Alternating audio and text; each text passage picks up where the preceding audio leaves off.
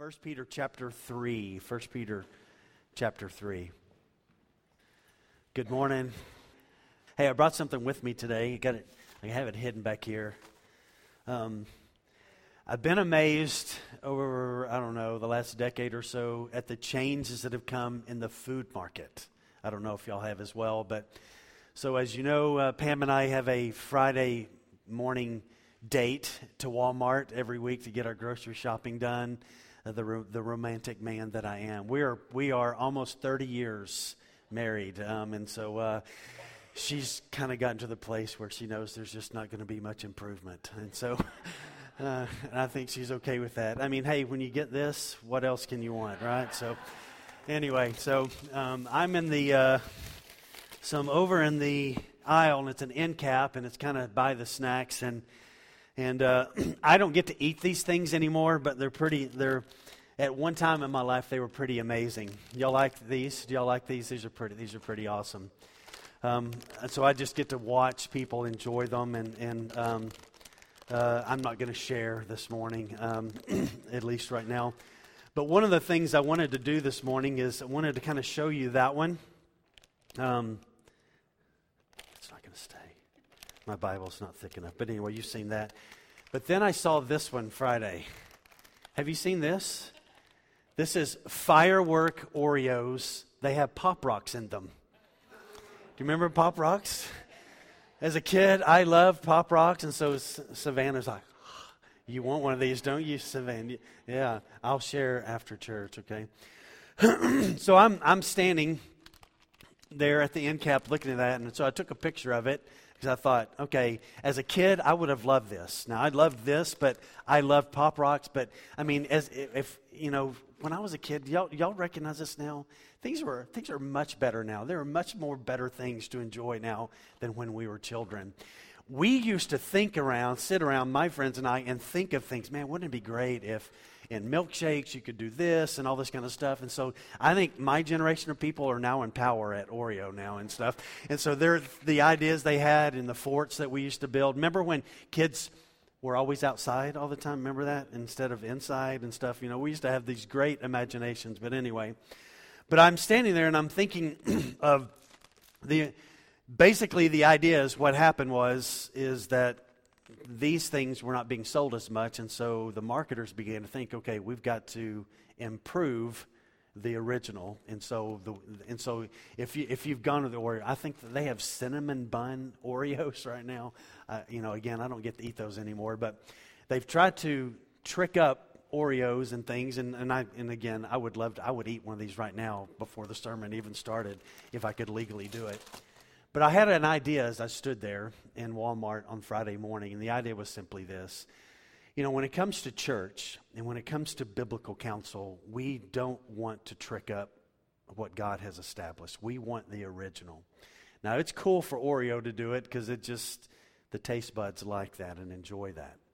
But it's not good for us to 2,000 years later, after the scripture has been written and it's been established, that we somehow think we're smarter than the Holy Spirit 2,000 years ago, who gave, under the inspiration of himself, the writers to write these words to us. And so I just wanted to remind us this morning, because we're going to look at a subject matter today that I think is really relevant. You will see today that either you're in this situation or you are friends with someone, or you have a parent who's this way, or a cousin, or a brother, or a sister who finds themselves in the situation that Peter's going to set forth for us. And I would just want to put forth this morning simply this: with all of the issues in regard to marriage that we find in our culture today, I just want to say this: so many struggles connected with that. Let's give His Word a fair shot today. Let's see what His Word has to say, and let's embrace what is there. And I've got, before we get to 1 Peter 3, I've got a number of things I want to share this morning. And so the text this morning is going to reveal to us, how do you relate to someone if you are a believer and you are married and your spouse is not a believer? How do you relate to, respond to, how do you deal with the reality of that? And Peter's going to give some great counsel today. And the reason he is we are in this section where he's sharing that the primary aim of a believer in the world that you and I live in, the primary aim and ministry that we have is from our knowing him, that we would evangelize, or we would tell people, we would want to win people to faith. And we have been walking in these weeks from chapter 2, I believe it is from chapter 2, 13, all the way to chapter 3, verse 8, that we will get to here, or actually through verse 7. This whole section, he's talking about you're going to deal with the reality of things, and the whole purpose in all three of these areas is to win people to faith. And so we looked at that a Christian has to relate to government. And so we looked at that, and that's verse 13 through 17 of chapter 2, I believe it was. And then he talked about how do you win in the workplace, where you live, where you work, how you function. How do you be an influence there? And he talked about slaves, household slaves, in relating to their masters. And now he's going to talk about the third area that all of our lives touch as a Christ follower is the family relationship. How do you win others in the family relationship?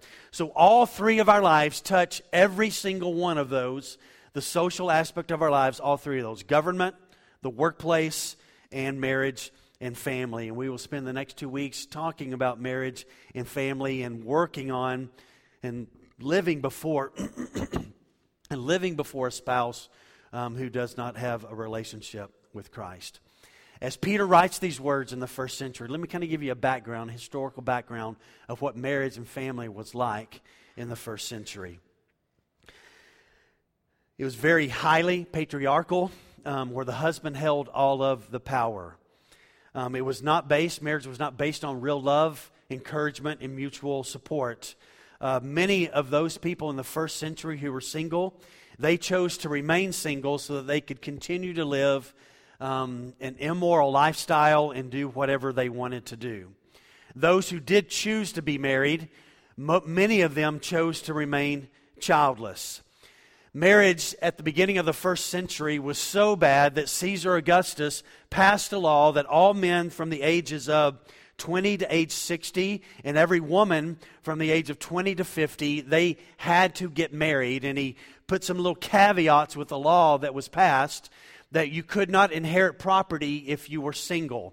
So if you were single, didn't want to get married, but your parents owned property and you wanted the inheritance from that to get that, you couldn't do that anymore. And so he created some things to force people to be married. And the reason for all of this was at the turn of the first century, when Caesar Augustus was in power, marriage had so disintegrated that it was on the edge of dissolution. Pedophilia, incest, prostitution, all of those things were just normal case for what was taking place in the society. As a matter of fact, a man had so much power over his wife that under Roman law, he could kill his wife for whatever reason he wanted to. She had no rights and no recourse in many, many different things. And with all of that in mind that I've just shared with you, Peter writes some counsel about marriage. Paul writes some counsel in the first century, and their ideas are incredibly radical for that day in which they wrote them, because marriage was very far from the design of God at that particular point in time. So today's instruction is going to be for a spouse who has for one spouse who has a spouse who is not a believer. And so he's going to give some great instructions, some great things of here's what this looks like, how you're going to respond. And today we're going to deal with how does a wife respond to an unbelieving husband. So if you'll remember a few weeks ago, and maybe you weren't here, but let me just remind you, when we talked about slaves and how they were to relate to their masters, it was estimated that there were 60 million slaves in the first century at the time the Gospels were written throughout the Roman Empire. Rome would march and they would conquer a land and they would make those people slaves. It's been estimated by some historians that half of the population was enslaved to the other half of the population. And so what happened in the midst of that is that the gospel began to go forth through Israel, through apostles and other people, and people came to faith who were slaves, and they wanted to know, now that I'm free on the inside, in my salvation, how do I relate? Do I just get to walk away from my employment in this reality of what's happening here? How do I deal with this? And so Peter writes, here's what you do. Paul writes about, here's how you respond. The very same thing was happening in marriages. So all over the Roman Empire, people had been forced to be married. It had been happening for 4 or 5 decades now. There was a forcing of marriage. And as the gospel went forth, many of the wives, because of how they were seen and valued within the culture, found the appeal and the call of Christianity very, very appealing. There was worth that was given to them. Jesus died for them. They are loved by Him, and they came into faith, and these women came into faith, and now still don't have any rights, and they've come to faith, but their husband did not come to faith and is continuing to worship either a Greek god or gods or the Roman gods. And so this dominated the early first century church, and these women were asking, these wives are asking, how do I relate to and respond to my husband who has rejected the claims of Jesus? I've come to faith. I love Jesus. The church is very important to me, but what do I do now in regard to all of this? And the wives, evidently, according to what Peter writes here, had a strategy of what they thought was going to be key to win their husband. But Peter's going to say, no, that's not the right strategy. And so he wanted to give them biblical counsel, not man-centered counsel. Now I want you to turn to 2 Corinthians chapter 6 for a moment, and then we'll get to 1 Peter chapter. Is it hot in here? Mike, can you turn the air down? Some of y'all aren't, but I don't care about you, Carl. Hey, Caston, can you hit that thermostat right there and take it down to like 73? Can you turn the fan on? It's 70. Can you turn that fan on, Mark? Because Brittany's like, I'm going to die. All right. Okay. Did we turn it down to 73? Is that good? Okay. All right. We're good. All right. I want to give some counsel if you are a teenage girl this morning, if you are a single woman this morning. I want to give some counsel because I want to, in our day and time, is a little bit different than the first century. The gospel began to go forth in the Roman world, and many wives became believers. It was a little bit different setting, but the same situation. And so I want to talk just for a moment before we get into 1 Peter chapter 3. And I want to talk about some wise counsel for the unmarried. And in 2 Corinthians chapter 6, verse 14, let's read this text here all the way through verse 18, because I want to talk about being unequally yoked. And I want to talk about this in regard for our students and for single women, in regard to some things to think of to avoid finding yourself being married to someone who is an unbeliever. 2 Corinthians 6:14. Do not be unequally yoked with unbelievers. For what partnership has righteousness with lawlessness? Or what fellowship has light with darkness?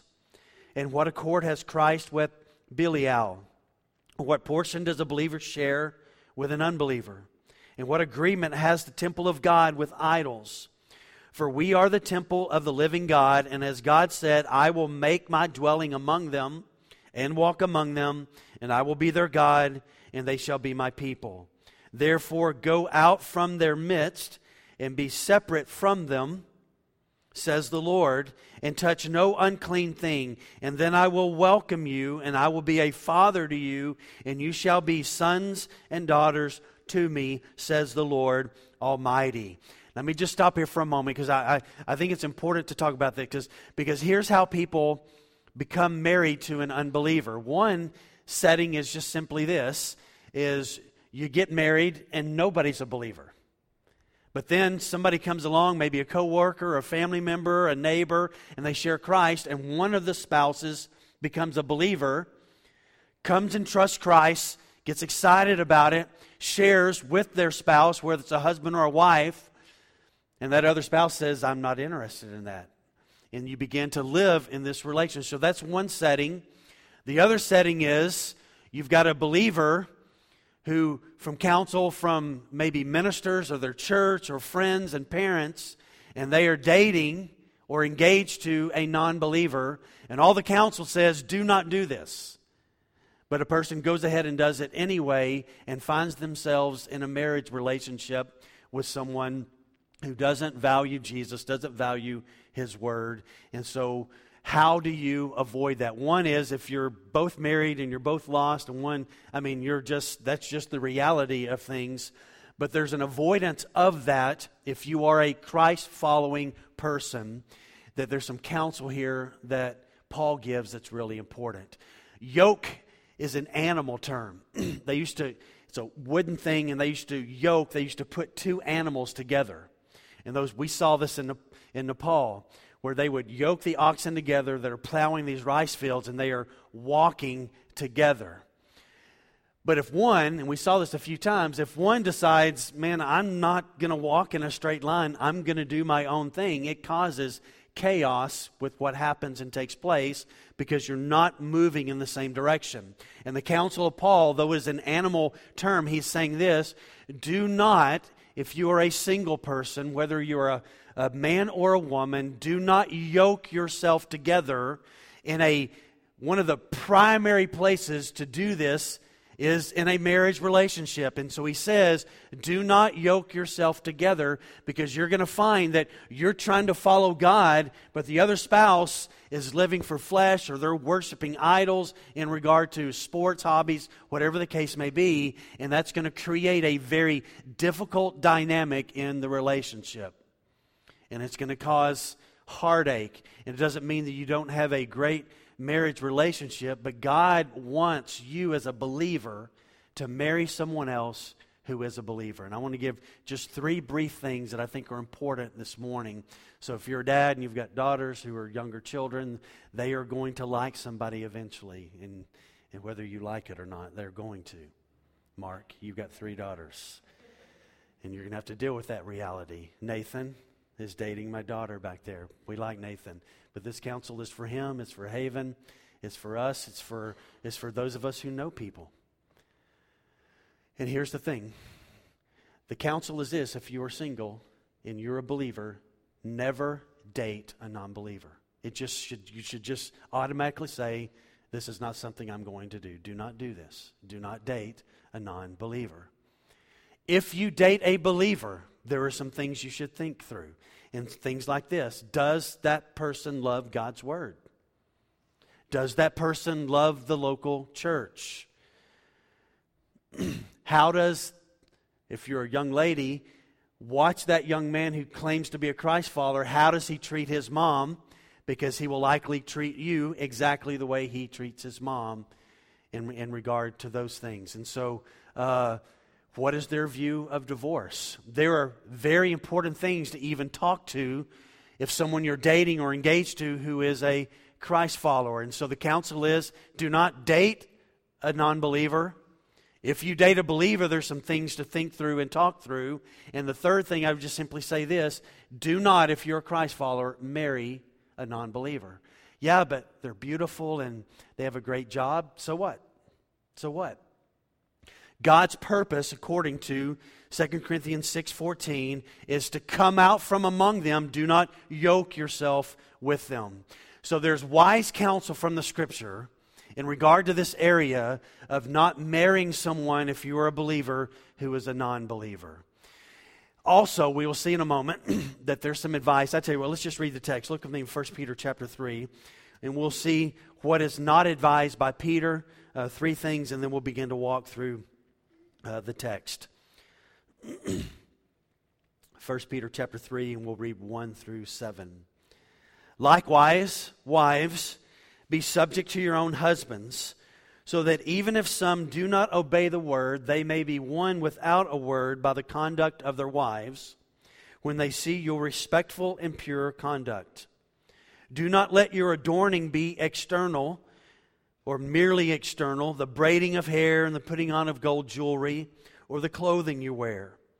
But let your adorning be the hidden person of the heart, with the imperishable beauty of a gentle and quiet spirit, which in God's sight, which is more important, is very precious. Verse 5, this is how the holy women who hoped in God used to adorn themselves, by submitting to their own husbands, as Sarah obeyed Abraham, calling him Lord, and you are her children if you do good and do not fear anything that is frightening. Look at verse 7.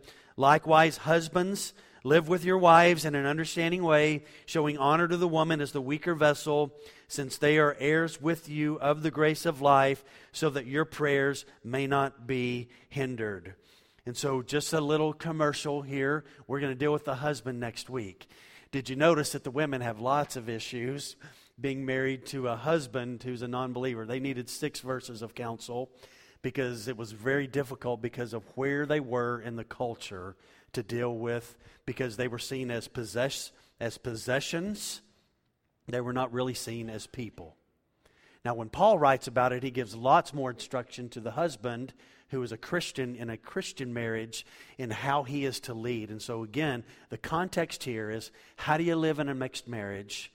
How do you make this work? And the first counsel is to the women. Let me just briefly share 3 things that Peter does not advise the woman to do. And one is to leave the unbelieving husband. Paul writes the same thing in 1 Corinthians 7:13. Listen to this. If any woman has a husband who is an unbeliever and he consents to live with her, she should not divorce him. For the unbelieving husband is made holy because of his wife, and the unbelieving wife is made holy because of her husband. Otherwise your children would be unclean, but as it is, they are holy. But if the unbelieving partner separates, let it be so. In such cases, the brother or sister is not enslaved. God has called you to peace. But how do you know, wife, whether you will save your husband or they will come to faith? Or how do you know, husband, whether your wife will come to faith? So the counsel from both Peter and Paul is, if you have a spouse who's an unbeliever and they want to remain in the marriage, then you remain in the marriage. That's what the counsel is. You don't get to leave the marriages. And the second one is this, and we'll see this today, do not constantly badger, preach to, leave notes everywhere for, pull the visor down and scripture falls down, whatever the case may be, shoe polish on the... Do not badger your unbelieving spouse to the point where they're going to get turned off from it. And Peter's going to give some counsel about that. And thirdly, Peter doesn't counsel them to demand their rights as a Christian. I am a believer now, I've been free, and you don't love Jesus, and so therefore I'm going to demand my rights. You have to do this, you have to do this. That is not the counsel that is given to the husband nor the wife. All right, let's begin to walk through the text. What does a wife do as an unbelieving spouse? And so from 1 through 7, Peter gives this great counsel. And the first thing that he tells the wife is this, is to accept the role that God has designed within the family, whether there is a believing husband or a non-believing husband. And the role that God has given the wife is a role of submitting to, subjecting herself to, or being submissive to. This is the first thing that Peter wants a believing wife to understand who has a husband who is not a believer. This is a foundational thing. And he says this, regardless of the spiritual condition of your husband, God, in the role of the family, now that you are a believer, this is the role you are to embrace. And by embracing this, you are honoring Christ, you are valuing His Word, and you are trusting that His counsel is good for you. And let me remind you and I of this word, because here's the danger, is that when you hear this word, because it's been so beat up in our culture today, that the word submission is really a beautiful word. It is a word of strength. It is not a word of weakness. And so I want to just deal with that for a moment. It is the Greek word hupotasso, and this is what it means. It means an orderly way. It's a military word that kind of defined how militaries, there's an order to how things go. And so in God's design for the family, God has placed an order. It doesn't mean that one has more value. It doesn't mean that one may not be smarter. We know this to be true, and some of the wives will say amen. Carrie, you're going to say amen in a moment. Some wives are smarter than their husbands. Did you say amen? Okay, you're trying to be nice this morning. So it may mean the wife may be, I'm sorry, I made fun of your grandfather, I'm sorry, okay? Didn't like that.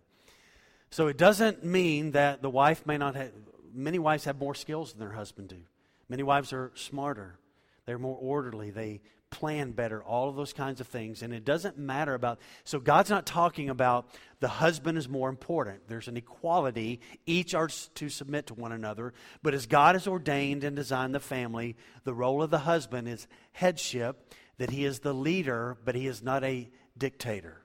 So this is what God is counseling even a wife who believes and loves Jesus, who has a husband who's continuing to go to the temple of Artemis and worship a false god. How is she to relate? She is to submit to the husband in this relationship. If he wants to remain with her, she is to submit in an orderly way. And again, by doing so, she's communicating to God and communicating to the husband, I am trusting God with this. I want you, husband, to come to faith. You're rejecting my faith, but I'm going to trust God in this, and I'm going to live my life before you. So here's what Peter is saying. Here's what Paul is saying when he writes the same counsel to wives. He is saying this: will you be willing to trust God and place yourself in a position by my design underneath your husband as the leader of your family? And so he is calling the wife to be willing to take that position. Now the wife can say, I'm not going to take that position, and it'll create more issues within the family.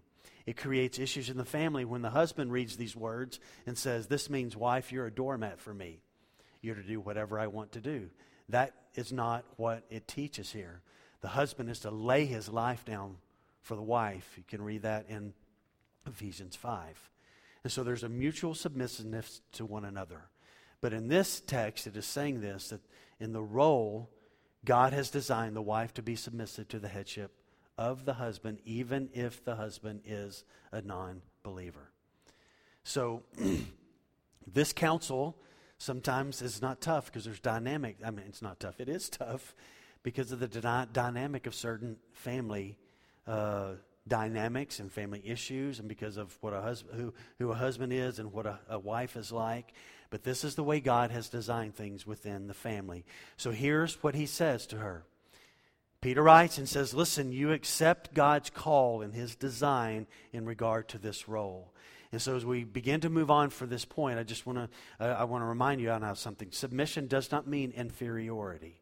It doesn't mean that at all. It doesn't mean someone who's inferior. And when it is given, it is to be given by the wife because God has designed it so and because it honors him. And it is not to be demanded by the husband. The husband is not to say, hey, submit to me, wife. This is to be a mutual submitting to one another. The wife submits to God's plan to the husband. The husband submits to God, and he submits to the needs. We'll talk about this next week, because he's going to say in verse 7, likewise, husbands, same idea. You submit, and Ephesians 5 talks about this too. There is a submissiveness to one another in the marriage relationship that makes it work. So submitting takes nothing from the dignity of a wife. Rather, it enhances a Christian woman's dignity because she is obeying God and accepting God's purpose and plan. And so it takes great integrity, I think, for a believing spouse to submit to an unbelieving husband. Great integrity for her to do what God says should be done in that relationship. One last thing before we move on. So a believing wife submits even to a non-believing husband is the counsel here because of God's design for the marriage. And it says here, to your own husbands. And this is an important thing.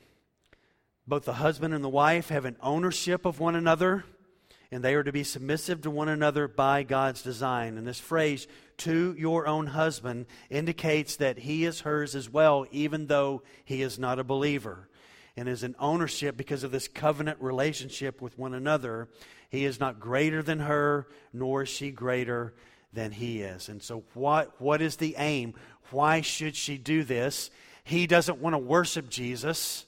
Well, the aim in all of this, as I said a while ago, in our relationship to government, our relationship to our employer, in our relationship to our spouse, is the aim is to win that non-believing person, non-believing people, to come to faith in Jesus Christ. And in the marriage relationship, her aim is to win him who doesn't believe in Jesus by her godliness. Look at the next part of verse 1. So wives, be submissive to your own husbands, so that even if some do not obey the word, they may be won without a word by the conduct of their wives. This phrase, do not obey the word, means not allow yourself to be persuaded. So watch what Peter's saying here.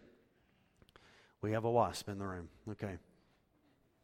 Oh, well, okay. That won't be a distraction at all, but anyway. So here's what he says. He says, listen, you have come to faith. You love Jesus. You're connected to church. You're growing. You're alive. You're worshiping. And you have shared your faith with your husband. And you've shared your faith with him. And he is not convinced. And he's going to continue to worship his Roman gods. So what do you do? Here's what Peter says.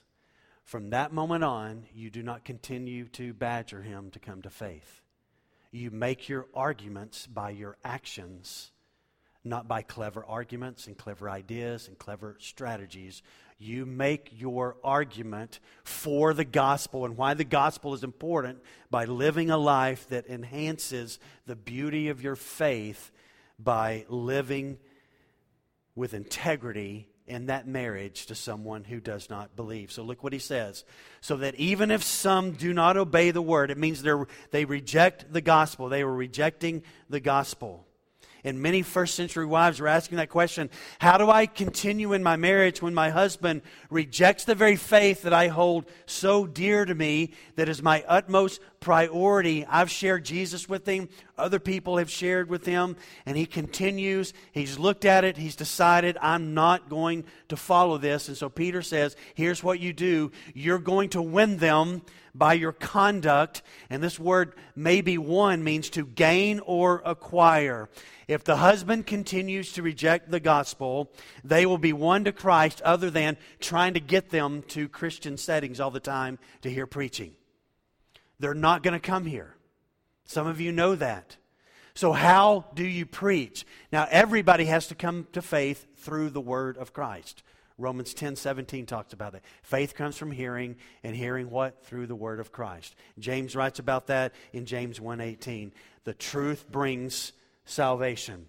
So if they ever come to salvation, it will be through the word of God.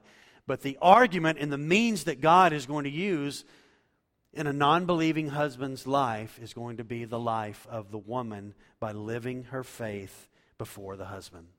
So Peter says that their husband is not going to be won by some persuasive argument or nagging him into the kingdom. He says this, a life of faithfulness to Christ is going to speak louder in this kind of situation than anything else. This word conduct here, your translation may say conversation. Conduct is better. So that even if some do not obey the word, they may be won without a word by the conduct of their wives. It speaks about a way of life, an integrity, or a godliness. So listen, that unbelieving husband is not going to come into the kingdom by being talked into it, by being manipulated into it. That is not going to bring him to repentance. And so Peter says, listen, belief always has effect on action. And so his counsel to the wife is, don't focus all your attention on the faith or the lack of faith of your non-believing husband.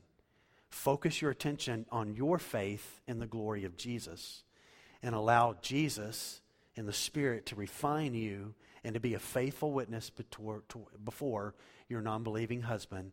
And it doesn't mean that if you do 1, 2, 3, you know this, we know this. Faith is not, if I follow 1, 2, 3, 4, then God automatically does this. God's not obligated for that. But the counsel here is this. If you will do this, God says, I will work. I will do something. I will speak. But you've got to trust me that this is how you respond and you do this. So the Christian wife should concentrate on her own Christian life and not on her husband's unbelief. Pray for him, but live with integrity before him. And ultimately, the Scripture says here, Peter says, God will bring about the softening of his heart. So one, the object is to aim to win, not by clever arguments, by actions, but secondly, that a wife should always live aware of Christ's presence. And so look at the next part of first part of verse 2. That when they see you're respectful, this word, when they see, means viewing attentively, inspecting, and contemplating. So here's what Peter's saying. Watch. Listen, they know you've come to know Jesus. They've got an issue with it. They're not going to follow it. They've rejected it. But if you will not fight over that, but you will just trust God, work on your faith, pray, model, trust, have somebody praying for you, have somebody praying for the husband, and they are watching, they are seeing, they are inspecting, and when they see that regardless of when they make fun of your faith or there's a little dig at that, they're going to continue to look at it. But if you'll continue to know that I'm ultimately living my faith to the glory of Jesus, not just primarily for the husband, and I'm going to trust God with this. God says, I will do something in regard to this. I will work on this and on their heart. And Peter writes here, he says this, when they see your great reverence for God and your great respect, even though they put some digs at your faith, that will begin to work on their heart. And then he says this, not only are you to, number one, a life of actions over arguments, but to live aware of Christ's presence, but thirdly, a believing wife should love purity. Should love purity. And that's the third thing he says. This is how you're going to win your husband. And he says this, when they see you respectful and pure conduct. So a believing wife should not lower her standards because a non-believing husband thinks these kind of things are appropriate, whatever the case may be. But that believing wife says, I know he doesn't know the Lord, but I'm going to do some things that don't please the Lord because I'm trying to make sure that he's going to be won to faith. The wife should keep her purity in regard to things that are really important. Sometimes I hesitate to say things, but I'm going to go ahead and say it, okay? I read a lot in regard to what happens in church culture, and I talk to a number of minister friends. I've been amazed over the last 6 or 7 years of the conversations with my minister friends and some of the things I've read of how Christian, church-going, married people think adding pornography to their sex life is enhancing their sex life. And it's amazing the thinking in regard to that. And it just doesn't. We are to have a sexual relationship with our spouse, period. We are to see nudity if you're married with your spouse only. It is not to go beyond that, period. And for people to think to add that's going to enhance something robs from what Peter's talking about here, the pure conduct that glorifies God and honors God. And so if you're a wife here today, not just in that area, but your non-believing husband encourages you to do things that do not please God, I want to say to you today, no, you do what pleases God first. And just trust God with that, regardless of whatever it may bring up in the situation. All right, let's move on. Look at verse 4. So, a wife should accept God's call to a role, which is submissiveness. Her aim is to win him by her godliness. And thirdly, she is to have an authentic heart. Look at verse 4. But he says, but let your adorning be the hidden person of the heart, which is the imperishable beauty of a gentle and quiet spirit, which is beautiful in God's life. You know what? My notes got stuck together. I want to talk about, we skipped a whole verse 3. How about verse 3? Let's don't skip a verse. Look at verse 3. The adorning life. And he just gives some great counsel here. Look at verse 3. He just says this. He says, listen, do not let your adorning be external, the braiding of hair, the putting on of gold jewelry, or the clothing you wear. So look up here just for a moment. I'm not going to hammer on this. He's not saying you can't do this. He's saying this, do not let this be the primary thing about your life. So what was happening in the first century was this, and it happens today. A wife has an a non-believing husband, and so she thinks to herself, if I will look better, then this is going to soften his heart, and there's all this focus on the outside. Are you amazed? We were at Keenan's birthday was a Wednesday, and so we went to the zoo. And are you amazed at the hair color that you see when you're out in public places? You're like, okay, nobody's born with that hair color, you know. And this is not anything new. In the first century, because of the status women have, they would turn and focus, because sometimes they couldn't even go out in public. They had a huge focus on the externals. Green hair and purple hair in the first century were not unusual. Growing long hair and these big beehive hairdos, that is something that just didn't take place in the 50s. That was something that took place about 2,000 years ago. And women have by nature a more natural tendency to be focused on the outside. And so here's what Peter's saying. He's saying, listen, wives, you're not going to win him by more makeup. You're not going to win him to faith by better clothing. You're not going to win him by flashy earrings. You're not going to win him by fancy hair. That's not what the Holy Spirit does. The Holy Spirit wants to work on your heart, and He works on your heart. He's going to use your integrity, your godliness to have an influence upon your husband. So God values the godliness of an inside life, and that's what He's going to use in a marriage. So this idea of adorning should drive a Christian wife in a marriage with a non-believing husband to adorn herself with godliness, and modesty should be the trick of the day. I remember, Pam and I've talked about this. You know, I started youth ministry in the late 80s. And we began to talk about just to see the way young girls were dressing in the late 80s and 90s. And we just thought, can you imagine what it's going to be like 25 years from now? And we're there now. And it is amazing. Some of you are school teachers, and you just need to go to the mall or Walmart and just look at things. And it's just amazing is we have pushed the line in regard to modesty to where there almost isn't even a line anymore. And it continues to do that because the next generation always takes things a little bit further for the most part. And I think a Christian young girl and a Christian wife should live in such a way to dress that doesn't draw attention to the body but communicates this is who I am. These kind of things, this outward appearance, they can never be a substitute for godly character, ever. They can never be a substitute for godly character. So here's what Peter says. Here's what you need. You need an authentic heart. Verse 4, but let your adorning be the hidden person of the heart, with the imperishable beauty of a gentle and quiet spirit, which in God's sight is precious. This is what God values. So he says, listen, it's not the outside stuff, it's the inside stuff. This should flow out of heart of godliness. And in a culture that you and I live in, where modesty and godliness is mocked and not encouraged, sexual expression is glorified, this teaching here, I believe this morning, is incredibly critical. A wife should model her life and guard her life in such a way that godliness and integrity is the most important thing. And she should work on the hidden person on the heart, the inside life of their life. That's where the Holy Spirit works. And that's where the Holy Spirit is going to do His work to bring your husband to faith.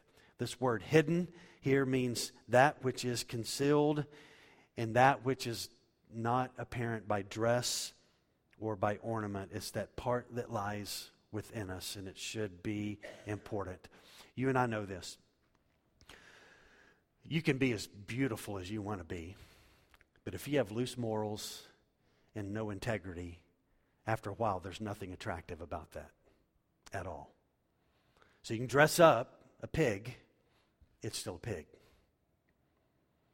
And that's why the Scripture here values integrity, purity, godliness, because there's a beauty to that God affirms and that God is going to use. And so this love of God, this focusing on an inner godliness, God is going to use that of a gentle and quiet spirit. Now I want to talk about those for a moment. The word gentle is very unique. In Matthew 11, Jesus, the only time in the four Gospels, Jesus describes what his personality is like. It's the only time he does it. He says, this is what I'm like. And this is what he says, Matthew 11:28. You'll find these words familiar. Take my yoke upon you and learn from me. And listen to what he says. For I am, he says, listen, this is what I'm like.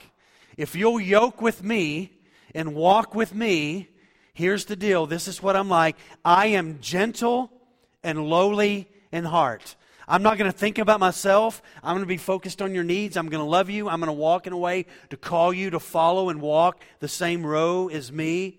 And when you do that, you're going to find, Jesus says, if you do this, if you will yoke with me, I'm gentle and lowly in heart, and you'll find rest for your souls when you unite with me. You'll find rest because my yoke is easy and my burden is what? It's light. That's the reality. Watch this. Wife who may be here this morning who doesn't have a believing husband. He is calling you to be like Jesus. To live like Jesus with a gentle spirit that just says this to a husband who does not believe. He says, listen, you just continue to be like Jesus. Now this word gentle is another word called meek. Meek does not equal weak. I want you to say that with me. Weak does not equal weak. That's not what meek means. The Greeks used meek to describe Alexander the Great's horse. It was white. The leader stood on the horse. If that horse wanted to, it could throw Alexander the Great off of that. It could stomp him to death. But what did the horse do? It was stronger, but it submitted to the leader and submitted in such a way, even though it had the greater strength. So the word meek and the word gentle here means a strength that is under control. So here's what Peter in the Scripture is counseling. A wife who's married to a non-believer is that there is to be a strength in your trust to God to allow Him to work on your inner character. And there's a strength there that just says, God, I'm going to trust you in this. It's a picture of somebody who's really strong. And it's a picture of somebody who's just like Jesus. Now also the word quiet. That means this. Wives, you just never say anything at church.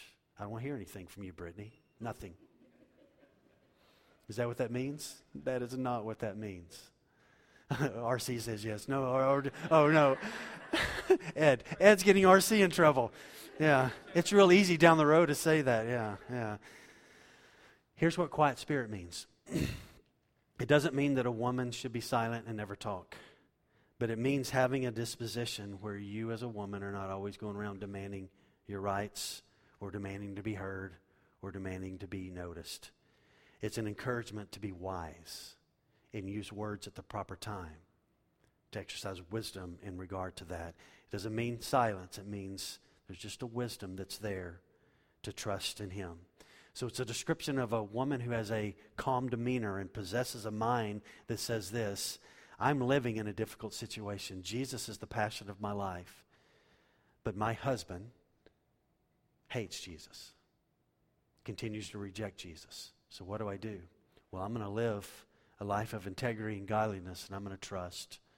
And I'm going to be gentle even when he says certain things, because that's the way Jesus was.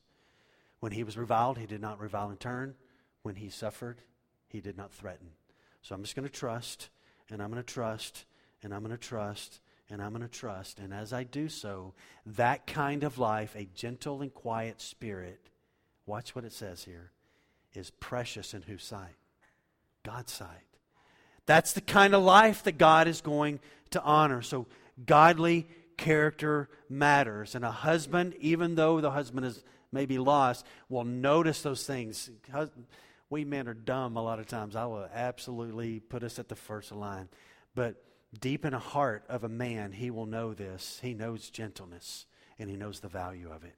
He knows the beauty of purity, whatever he may say. He knows the magnificence of a faithful heart in a woman.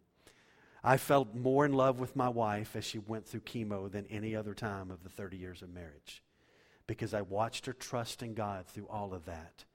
And I saw the beauty of what God was doing in her in the midst of her walking through cancer. So wives, I want to tell you, teenage girls, work on your integrity, work on your godliness. God will use that. And the fact that Peter writes these words here is that he is saying, listen, if you want to secure the affection of your husband, you live this way. You live like Jesus. You live like Jesus. Because having the character of Christ is the greatest gift that you can give your marriage. And if you're not making that the primary thing, then the focus gets off and it's in the wrong place. He closes with this. There's an appropriate model for wives. And so here's the picture. Guess who you ought to read, women? The ladies of the Old Testament.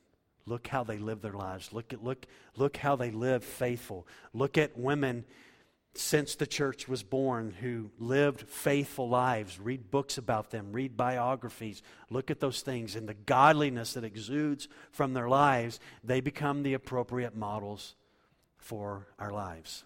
I don't know what it's like for you, but we do this as well. In our fancy dates at Walmart on Friday mornings, you have to go to the checkout stand. What's always at the checkout stand? Gossip magazines and other magazines. There's never a man on the cover of those magazines. Never once is there a man on the cover of those magazines. And we call those people, those women on those magazines, we call them what? What are they called? It starts with M. Models. They're not models. They're not an appropriate model.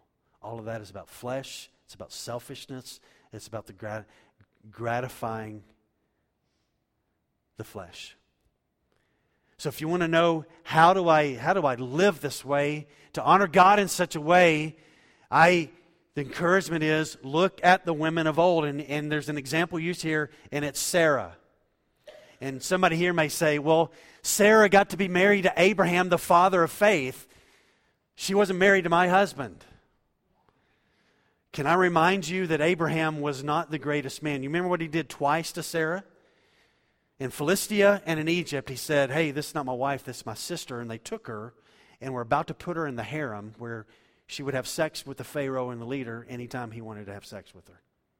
He did that twice. You think you have a difficult marriage? Well, that's what Abraham did with her. And you know what Sarah continued to do in the midst of that in Egypt and Philistia and other things? She just trusted God. She just trusted God even though her husband was an idiot a couple of times. She was really old when God said, hey, I'm going to make a nation out of you. And Abraham is talking, and Sarah, what does she do? She laughs. It's like, oh, whatever. And she kind of laughs. But then she says to him, how can, she uses these words, says, this is Genesis 18:12. So Sarah laughed to herself, saying, after I am worn out, I am an old lady. After I am worn out, and my Lord is old, shall I have pleasure? I read this verse on the plane coming back from Asia, and I thought, if you wives would just call us Lord, that would probably fix things. And then I listened to a sermon this week, and the pastor, he said the same thing. I was like, yeah, that would just call us Lord. That would really fix a lot of things. This word means Mr., Sir. It's a term of respect. And so when Sarah says, after I'm worn out and my Lord is old, shall I have pleasure? This idea of having a son. And she just continued to give respect to Abraham. And he was the benefit of that. And wives, I would say to you, your lost husband will be the benefit of your godliness. He doesn't know it. And he may laugh at it. He may reject it. But he will be ultimately the benefit of that. It took Abraham about 125 years to grow up, to finally kind of get it together. So some of you wives, you're going to have to, you're probably not going to live to be 125, but if you do, just continue to wait and trust. And if you do what's right, what does God always say he'll do? He'll honor that. He will honor that. All right. That's the counsel for a wife. Next week, we will talk about what's the counsel for a husband who has a non-believing wife who doesn't want to follow the Lord. Let's pray.